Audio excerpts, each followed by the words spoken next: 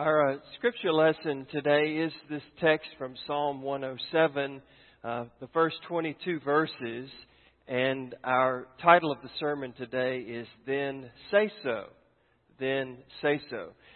As I was preparing for the sermon this week, I ran across an article about a guy by the name of Matt Malone.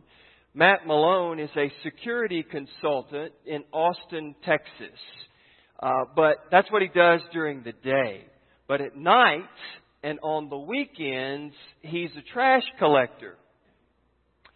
And according to Matt Malone, if he quit his full-time job and just collected trash, he would make $250,000 a year. So today I announce my retirement from the United Methodist Ministry and as the senior pastor of St. Mark's United Methodist Church. Now, I know what you're thinking. How can a trash collector make this much money? Well, the reality is he's not so much a trash collector as a dumpster diver. And he's really selective about which dumpsters he dives in. He likes to go behind retail stores.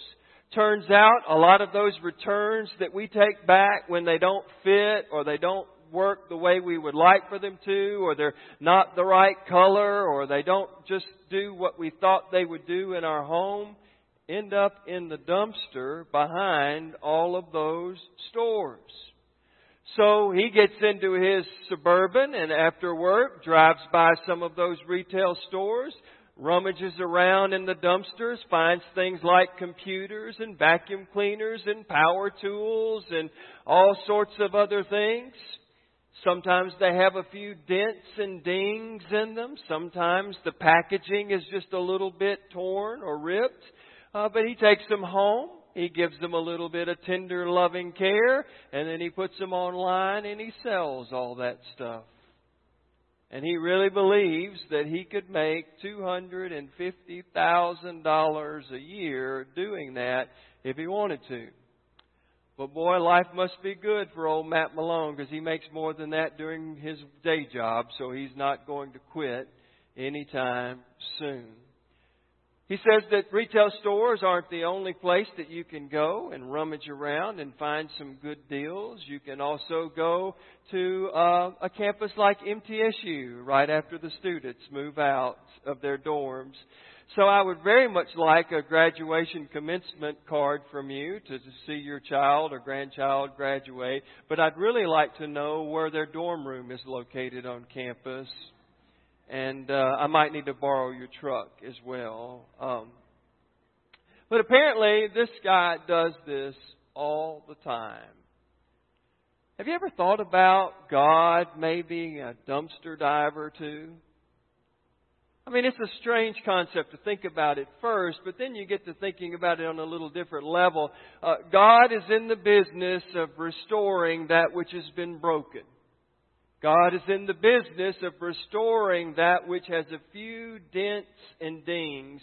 God is in the business of claiming what nobody else really wants to claim. Have you ever thought about our God being a dumpster diver?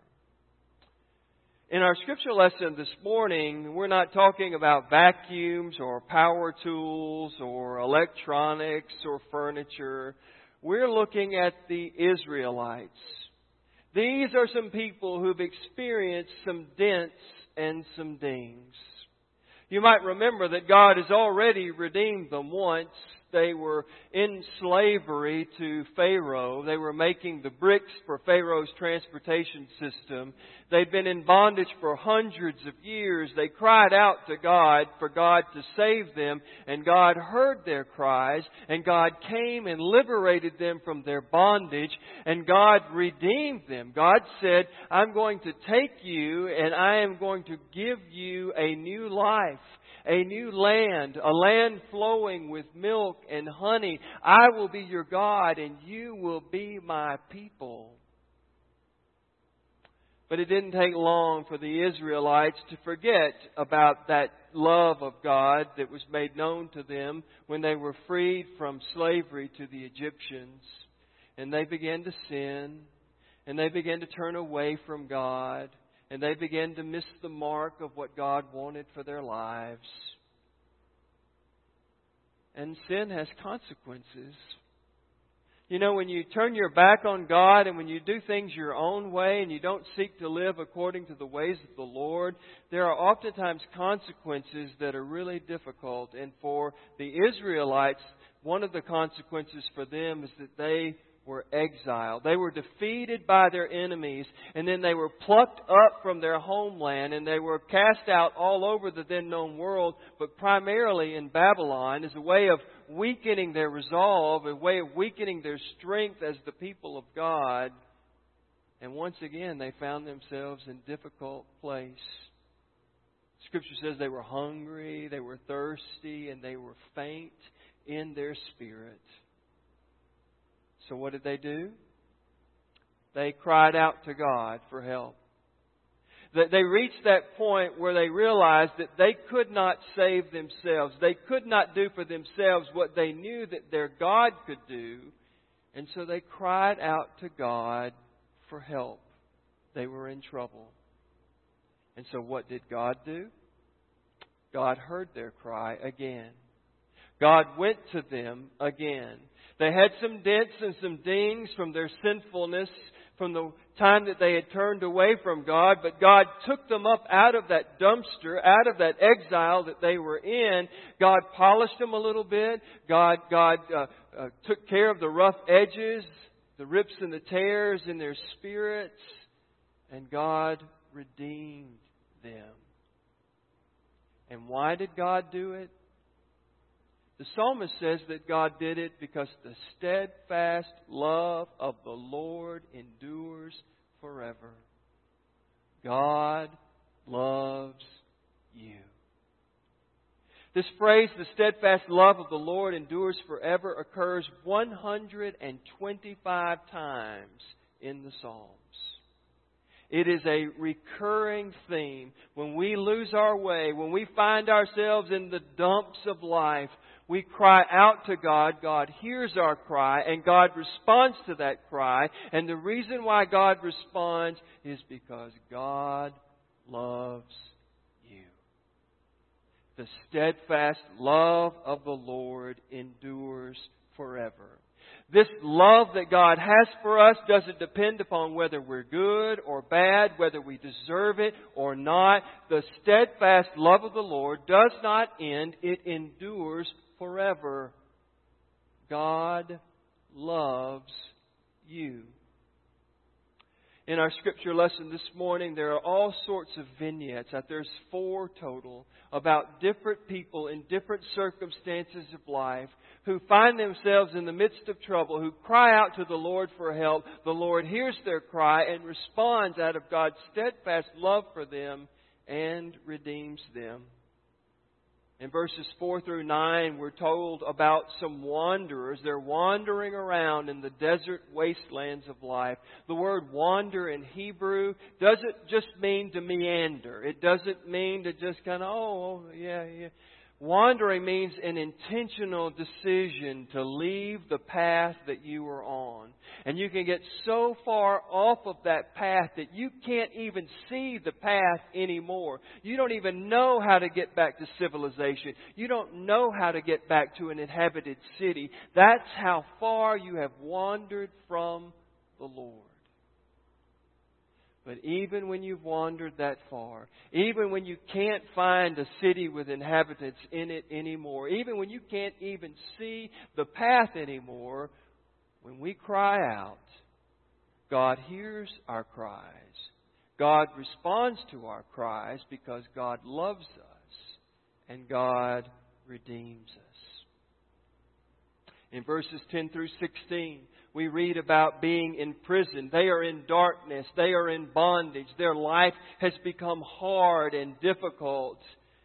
They are in trouble. And even though their imprisonment is their own fault, even though it is a direct relationship to the sin that they have committed, the ways that they've turned away from God, when they cried out, God heard their cry. And God answered their cry because God loves us. and God redeemed them. The final vignette that we read about this morning is in Psalm 107, beginning verse 17 through 22. You read that these are sick people. If you'll look beside your Bible translation, you'll see that this could also be translated foolish people. They are sick at heart. They are foolish because they have turned away from the Lord. Their sin has led them away from God. They're in trouble. Well, they call out to God. God hears their cry. God responds to their cry because God loves them and God redeems them. Now, this may have been related to specifically the Israelites returning from exile, maybe the Israelites reliving the experience of being enslaved in Egypt. But it also speaks to us today. If you're wandering, if you've wandered away from God, away from the path that God might have for your life, if you're in prison, if you're in darkness, if you're in bondage to some sin, if your world is gloomy and dreary and full of despair, or if you've just done some stupid, silly, foolish stuff, and you're sick to your stomach about it, you're not disqualified from God's grace, my friends. You're not disqualified because God loves you. The steadfast love of the Lord endures forever. And you may be in trouble, but the Scripture testifies over and over again, if we call out to God, God will hear us and God will answer. It doesn't mean that all of the consequences of our sin go away or that life immediately gets easier. But what it does mean is that you are not alone. And that nothing you have ever done or will ever do can separate you from the steadfast love of the Lord. It endures forever. The season of Lent is all about us reconnecting with our suffering. The suffering of the world, the suffering of Jesus on the cross, the suffering in our own lives that so often can be traced back to our turning away from God, missing the mark, having the wrong priorities, having a disordered life or disordered loves, failing to be the people that God wants us to be, doing the thing that God wants us to do. We need a God who refuses to let our suffering and our sin be the last word. We need a God, whenever we find ourselves far from God, who, when we cry out to that God, will hear us and answer because God loves us. There are people in this room that needed to hear that message today. But there are also people in this room who have heard that message and experienced that grace and that forgiveness and that love over and over and over again. And this is where I want to remind you that if I left today to go be a dumpster diver, you could proclaim the Word of God.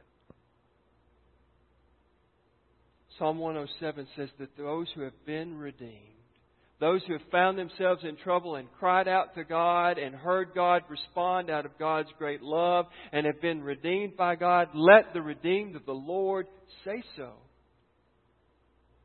Because if I left today, you could still tell others about what God has done in your life when you were in trouble and when you cried out and when you heard God respond and when you felt God's redemption.